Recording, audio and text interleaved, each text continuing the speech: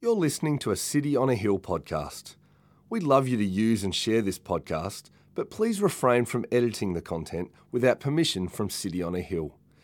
If you'd like to know more about our church, or if you'd like to donate to the work of City on a Hill, please visit cityonahill.com.au.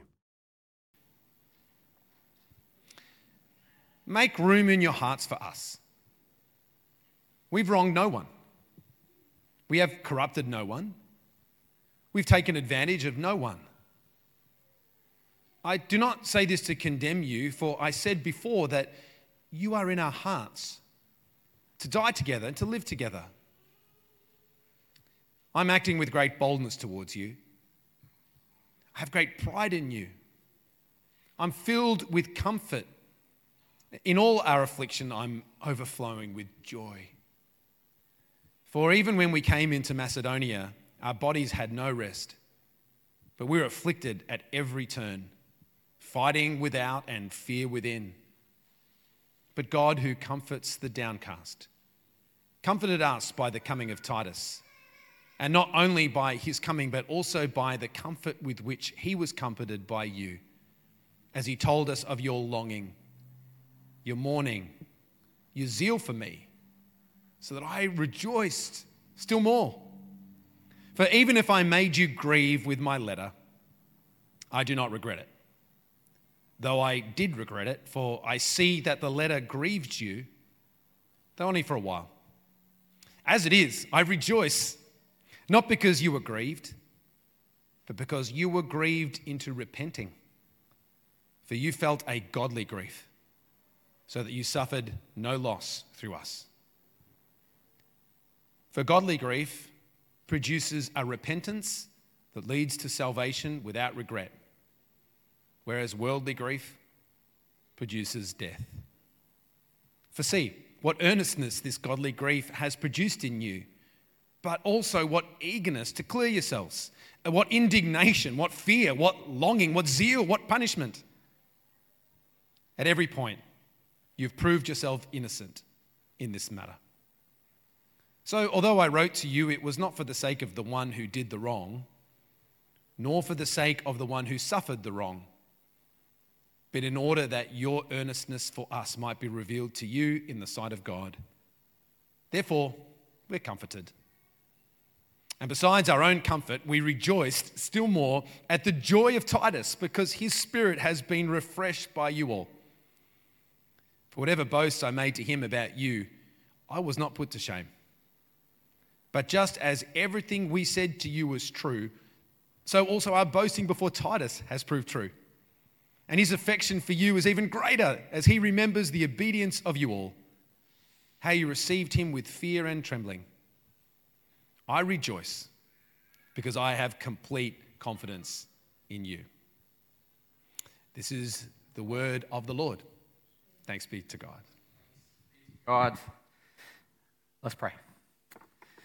Father, as we come as one big gathered family, we thank you for bringing us together, and we ask, would you give us faith like a child to hear your word, to receive it, to believe it, and to respond to it, so that you would get all of the glory.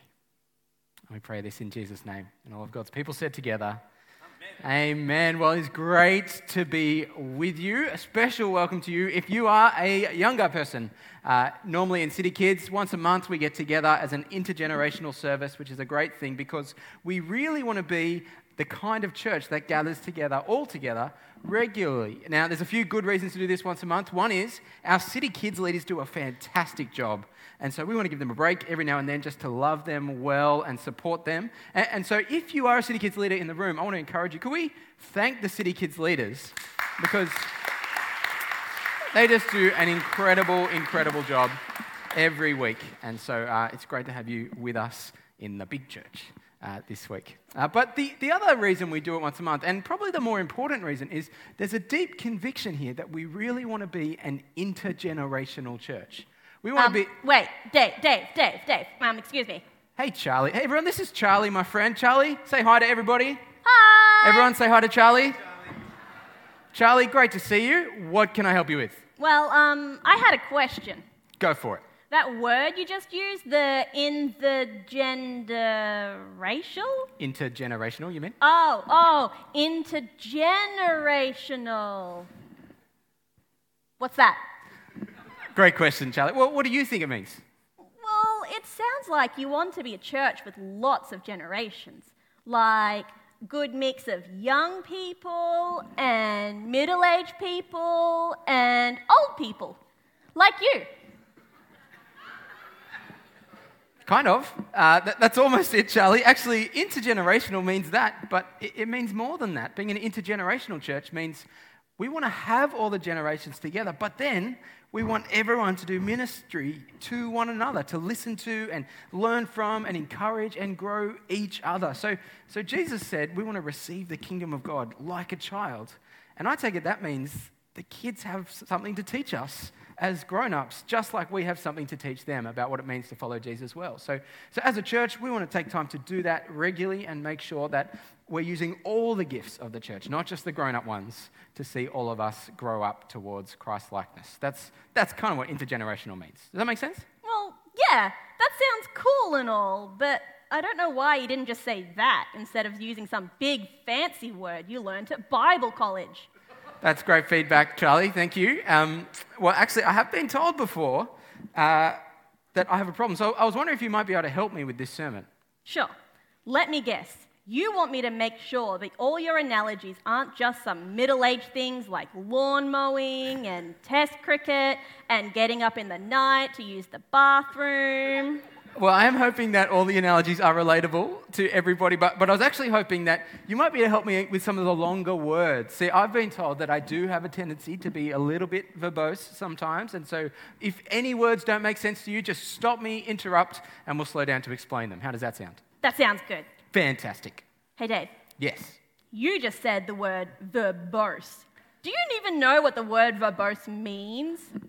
It means someone who uses lots of big words. Correct. You see where I'm going with this? I think I get the hint. Good man. All right, thanks, Charlie. Yeah. Let me know if I'll see you soon, because I know that you'll be saying more things like this again shortly. Yeah, okay, well, we'll look forward to that. Okay. See you soon, Charlie. Bye, Charlie. Bye. What could possibly go wrong, hey? 2 Corinthians chapter 7, that's where we are. And to navigate this chapter, we've got 2 headings to help us work our way through it. The first one is this: joy, joy, joy, joy down in Paul's heart.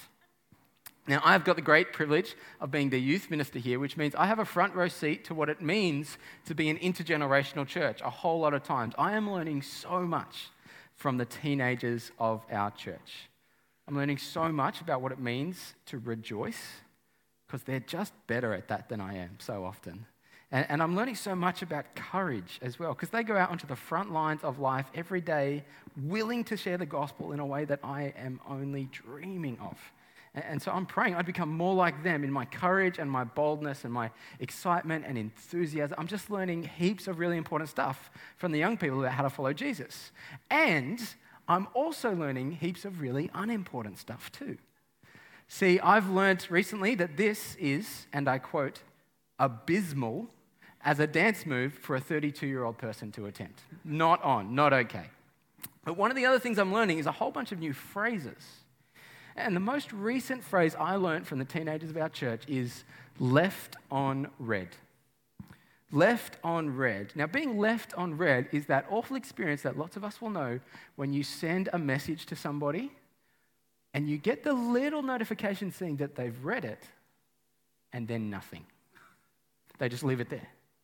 You've sent them a message, maybe you've poured out your heart, maybe you've asked them a question, maybe you confessed your love and you're feeling vulnerable and you know they've seen it and you get nothing but the digital silent treatment in return. And being left on red is just a gross feeling. It makes your stomach turn inside of you, doesn't it? And we start there because that's kind of how Paul is feeling by the time we open 2 Corinthians. See, in his own first century way, Paul has been left on red by the Corinthian church. He's written them a couple of different letters. One of them is 1 Corinthians, and then somewhere he's written another one. It's been lost to history, and so we don't know exactly what it says, but we do know how it left Paul feeling when he wrote it.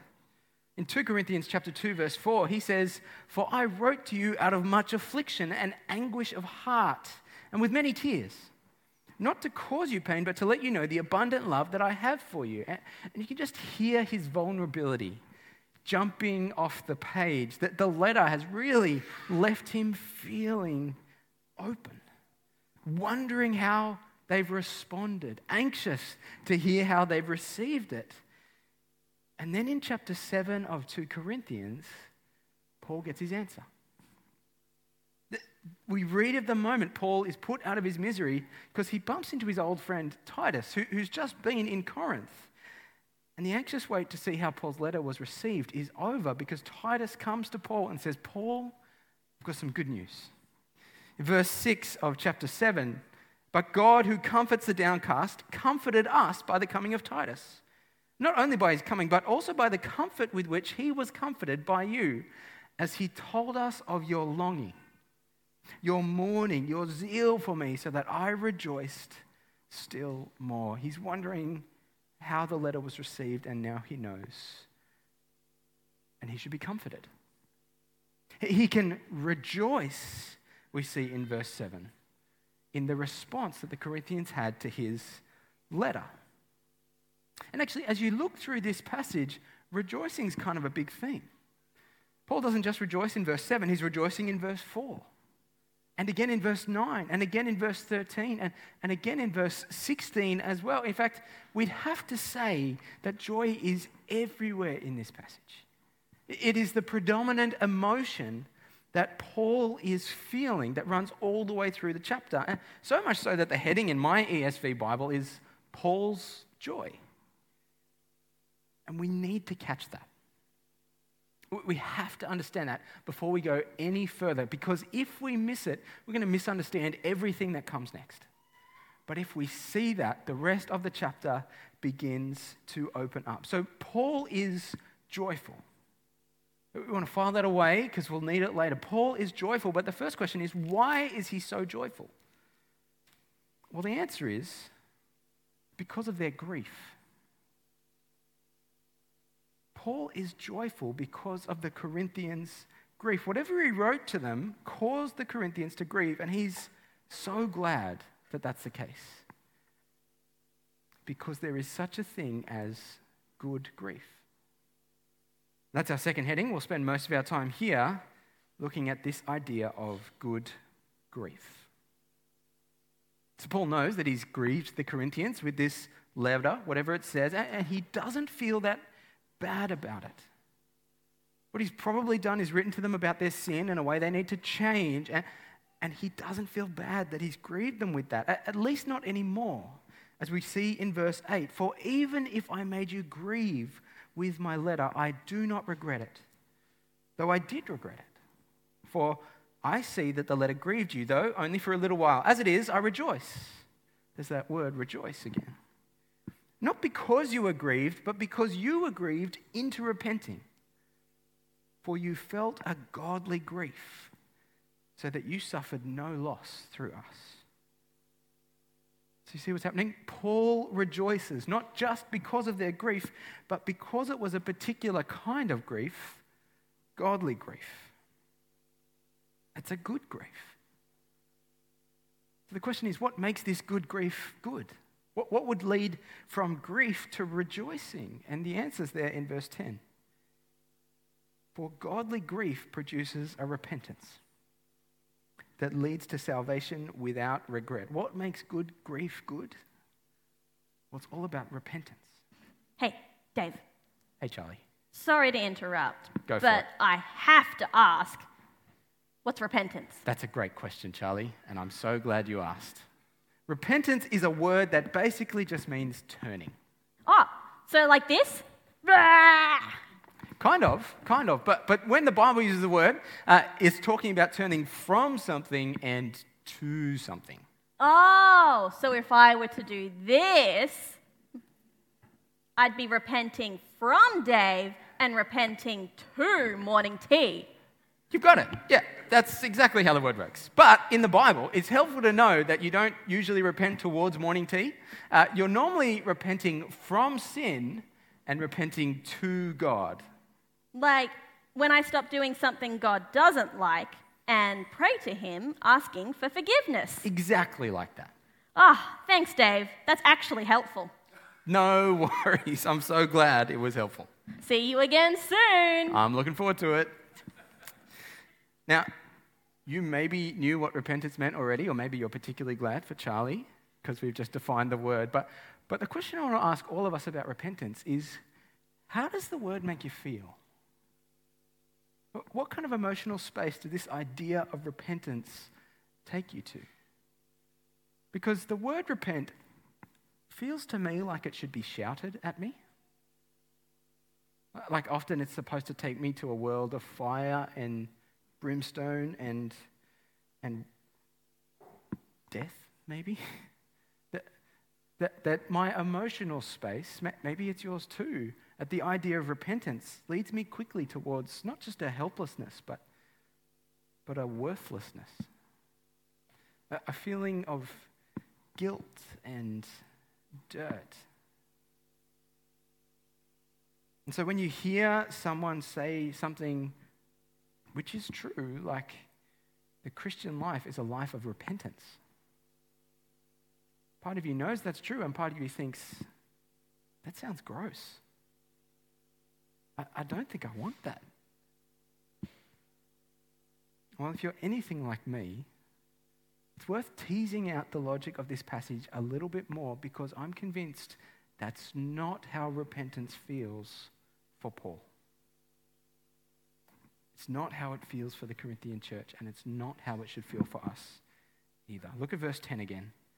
Godly grief produces a repentance that leads to salvation without regret, whereas worldly grief produces death. So we notice two kinds of grief here. There's a worldly grief and a godly grief, and we're told a little bit about the differences. The only thing we're really told about this worldly grief is that it leads to death. But you can start to imagine what Paul has in mind, can't you? This is the kind of grief that is not life-giving. This grief is a dead end for you. It's the kind of grief that causes you to turn in on yourself in self-pity and self-despair and self-disgust. It's the kind of grief that leads you to shut down and then shut yourself off from everyone else. It's a dead-end kind of grief, this worldly grief. On the other hand, there's a godly grief here. And it's different. It's still grief. There is still a sense of sadness. There is still a sense of, ugh. But it doesn't stay there. Did you notice that? This grief leads to other things. This grief involves repentance, a turning from and a turning to. Look at verse 11 with me. See what earnestness this godly grief has produced in you. But also what eagerness to clear yourselves, what indignation, what fear, what longing, what zeal, what punishment. At every point you have proved yourself innocent in this matter. Two things to notice in verse 11. The first one is what this kind of grief does. It does not cause you to shut down and shut yourself off. No, it leads to a spiritual vigor and vitality. If anything, earnestness and eagerness, a zeal, an indignation, a longing. But it's not just what this grief does. Look at where this grief ends in verse 11. At every point you have proved yourselves innocent in the matter. So confident is Paul in the gospel of Jesus that he can say, by repenting, you prove yourself innocent. Which is not to say by repenting you make yourself innocent. But by repenting, you show yourself to be innocent. In other words, you don't carry guilt anymore. You've been unburdened. You're free and forgiven. This is what he's talking about when he talks about salvation without regret. And this is why the main emotion of this passage is joy. You can start to see why this kind of grief might lead to joy when you understand that the journey through repentance leads you to know and to experience again and again that you've been made innocent by Jesus. You are forgiven and free. And you'll feel grief, but the grief doesn't last because the guilt is not yours anymore. Someone's taken it away from you. Someone's taken it for you. So my question is, how do I repent like that? I understand what it feels like to be grieved by my sin, right? That's a familiar feeling, but how can I repent in such a way that leads me to joy? Well, I think I'm understanding it right when we go back to what Charlie and I just discussed. That repentance is a turning from and a turning to. And we can't ever forget that. We can't separate those things out because to experience this kind of repentance that leads to joy, it's more than just turning from. It's all about who you turn to. And when we forget that, we start to think too much about our technique for turning. What prayers must I pray? What words must I use? How many times must I say or do these things to prove myself a repenter? That's missing the point. Yes, we turn away, but it's just as much about who we turn to, because it's in the person we turn to that we find forgiveness, not in our technique for turning. And so my question for you is, when you're faced with grief about your own sin, who are you turning to? Perhaps you're prone to turn in on yourself, to shut yourself down and shut yourself off from the world. Or maybe you do turn towards God, but even then, I want to ask, what's that God like? When you turn to him, what do you imagine his facial expression to be as you repent from your sin? Well, we don't have to guess, because God has made himself known in Jesus. And Jesus told us a story. A few stories, actually. In Luke chapter 15, God says that he is like a shepherd who, when he notices that one of his sheep is missing, folds his arms and says, "That's it. I've had it with that sheep. It's quite enough from them. I've warned them again and again and again. I'm fed up. There are no more chances left." No. God is like a shepherd who, when he notices that just one of his sheep is missing, leaves the rest behind to go and search for that which was lost. And when he finds it, he tells it off. A slap on the wrist, one final warning, conditions upon reacceptance into the... No. When he finds that which was lost, he gathers it up into his arms. And he carries it on his shoulders and he brings it home rejoicing. That's what God is like.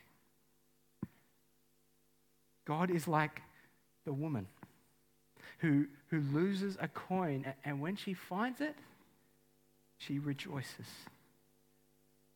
outwardly. She invites the whole neighborhood over for a party because she has found that which was lost. God is like the Father who watches his own son reject him, turn away from him, and walk away. But when that path inevitably leads the son to grief, and the lost little boy turns, the father runs out to meet him. If you know the story of the two sons, you'll know that the lost younger son even tries to practice his technique for turning. He starts to rehearse his speech to his father. Father, I've let you down. Let me work for it. Let me become one of your servants. Let me earn my way back in. And the father doesn't even let him finish the sentence before he runs to him and gathers him up in his arms. He puts a cloak on him, puts a ring on his finger and sandals on his feet, and throws a party that lasts for days because that which was lost has been found. His son has turned, and that's worth celebrating. This is a father who rejoices in the turning. God is like the father who, when his older son doesn't quite catch the vision, when his older son is suspicious and says, no, that can't be how this works. That can't be fair. God is like the father who goes out to him as well and who gently invites him, come and party. Come and rejoice, come and dance, come and eat, because when lost things are found and when people turn, all of heaven celebrates. That's what God is like. That's who you turn to in your grief. The God who loves you. The God who welcomes you. The God who is glad to see you. It's good news, isn't it? That he's not like your landlord, who you hope leaves you alone, and when you do something wrong, they get up in your face. God's not like the school principal waiting for you to be sent to their office and prove that you're worthy of being sent back into the flock. No, God is like the God of Luke 15. A God who's glad to see you when you turn. And so we turn. We do turn away from sin. We fight against sin as his people, don't we? With all of the effort and all of the energy and all the help we can find from our brothers and sisters together. We turn away from that. But if you think that repentance is only about what you turn away from, you just won't do it. Because there's no joy in that. That's a works-based salvation. If repentance is about what you turn from and who you turn to, then you start to find joy. Not in your technique, but in the God who loves you. In the God who forgives and welcomes you. Christian repentance, at its heart, is more than just a turning from, or even a turning to. Christian repentance is an invitation to come home. To a Father who cares for you and longs to welcome you in. That's how grief becomes joy. It's because of who God is, because of what he is like. And so if you find yourself needing to turn away from something, especially if you find yourself caught in a habit or a cycle or an addiction of sin, keep coming home. Don't ever stop coming home. because God will never stop welcoming you. God will never stop being that kind of father, that kind of shepherd. So keep coming home. Allow your grief at sin to be a reminder that sin is awful, but the love of God is greater. And come home. Let me pray. Father, we thank you that you are like this. That through Jesus' death on the cross for our sake, in our place, we learn what you're like. We learn that you want us to come home to you. We learn that we are innocent and forgiven and not guilty anymore. And so we pray, would you help us turn? Would you bring us from grief to joy again and again for the glory of your Son? Amen. Well, thank you for listening to our podcast. If you'd like to know more about our church, or if you'd like to donate to the work of City on a Hill, please visit cityonahill.com.au.